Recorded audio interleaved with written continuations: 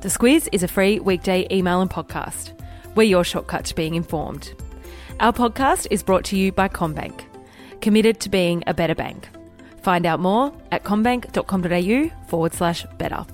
Good morning, I'm Claire Kimball. And I'm Kate Watson. It's Wednesday the 20th of March. In your Squiz today, house prices and milk prices, an update on where Theresa May is at, a couple of job losses, and this week's 3-minute Squiz. This is your Squiz today. Now, I'm not in the business of telling people not to listen to our podcast, Claire, but if you're a homeowner, you might just want to zone out for this first little bit. Official numbers out yesterday showed capital city housing prices have fallen faster than at any time in the past 15 years. So on average, across the 8 capital cities, this data doesn't include any regional centres, so sorry to our country listeners. This is just about capital city housing prices. They've fallen 5.1% in 2018. And why that's notable is that if you go back into recent history and look at the global financial crisis in 2009, that price drop was 4.6%. So, of course, 5.1% is quite a bit more than that. And as you said, there is a disclaimer on this because it really does depend where you live. This is an average number. Yeah, so Sydney and Melbourne, as we've been talking about before, homeowners there really have the worst cases of FONGO, fear of not getting out. They're seeing quite substantial price falls that continued not just through the December quarter, but when you go across the year. In Sydney, that annual fall is 7.8%, and in Melbourne, it's 6.4%. There were smaller price falls recorded in Brisbane, Perth, Darwin and Canberra. Adelaide, though, when you look across the year, their prices have gone up 1.5%. And guess who's the star, Kate? Well, Hobart, of course. Amazing. So their prices went up 0.7% in the quarter, but getting close to 10% for last year. So when you compare, of course, Hobart's housing market to Sydney and Melbourne, they're definitely the flip side of that story. Kiwi Prime Minister Jacinda Ardern yesterday paid tribute to the victims of the Christchurch massacre in her address to Parliament. So she said she will never speak his name, saying he's a terrorist, he's a criminal, he's an extremist, but he will, when I speak, be nameless. Further afield, Turkey's president has made some strong comments on the Christchurch mosque attacks.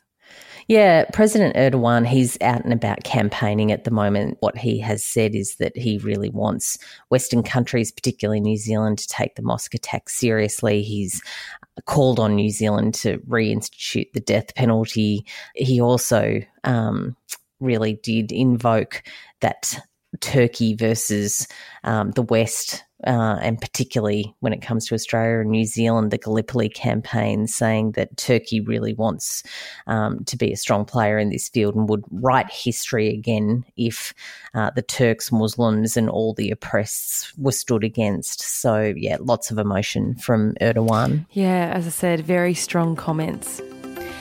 And don't you hate it when those 400-year-old rules come back to bite you? Theresa May certainly does. Oh, man. It doesn't get any easier for UK Prime Minister Theresa May, that's for sure. What's happened was that there were plans for her to bring back that bill to Parliament for Brexit. What's happened in the last 24 hours is John Bercow, who's the Speaker of the House of Commons and quite a colourful character, he has ruled that the government's unable to bring that bill back for the third time because it's substantially the same and we're still in the same parliamentary session. So that means that May can't bring the bill back to Parliament to be voted on again. Yeah, so that's the 400-year-old rule we're referring to that's causing her the grief. Yeah. Now, the next thing on May's agenda is to convince the EU to give her an extension until the 30th of June. And in Europe, the French government will replace the Paris police chief and has moved to ban rallies in some areas after more of those violent yellow vest protests over the weekend, Claire. Yeah, those protests keep going. It's, of course, a group of people who really don't like the fancy end of town, the big end of town in France, and they've been taking to the streets most weekends, really, for the last few months. There were violent protests again on the weekend, and one of Paris's most famous restaurants restaurants when it comes to being a haunt of previous French presidents was torched. So, yeah, it looks like the government's trying to crack down a bit further there. And on people losing their jobs, a few weeks ago we spoke of the casting couch scandal that James Packer found himself tied up in. That involved Warner Brothers boss Kevin Shujahara. He's now stepped down from his role. He has said that there was pressure on him, and that certainly when it came to looking at the company's future and his past actions, it was probably best that he stepped away. And back here, as of today, shoppers will find milk at Coles and Aldi a touch more pricey. They've followed Woolworths' lead and increased the price of their 2 and 3 litre own brand milk varieties by 10 cents. They're saying it's an interim measure, so they haven't done what Woolworths has done and say that dollar milk has gone forever. What they've said is that there's a response required to really try and do something for struggling dairy farmers. That, of course, has to do with the drought. Agriculture Minister David Littleproud, who you might remember had called on shoppers to boycott Coles and Aldi given they weren't going to follow Woolworths' lead. He welcomed the news. So by increasing that milk by 10 cents a litre, both those supermarkets have said that they hope those proceeds will be passed on to dairy farmers. Yeah.